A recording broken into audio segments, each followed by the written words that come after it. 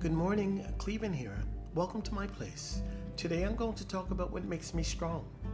What makes me strong is the way I think, the way I feel, and the way I process things. What also makes me strong is my positive attitude and the way I see things. You see, everything is mental, which means the way I see it is the way it is. And in my world, life is good. And as always, thank you for tuning in to my place.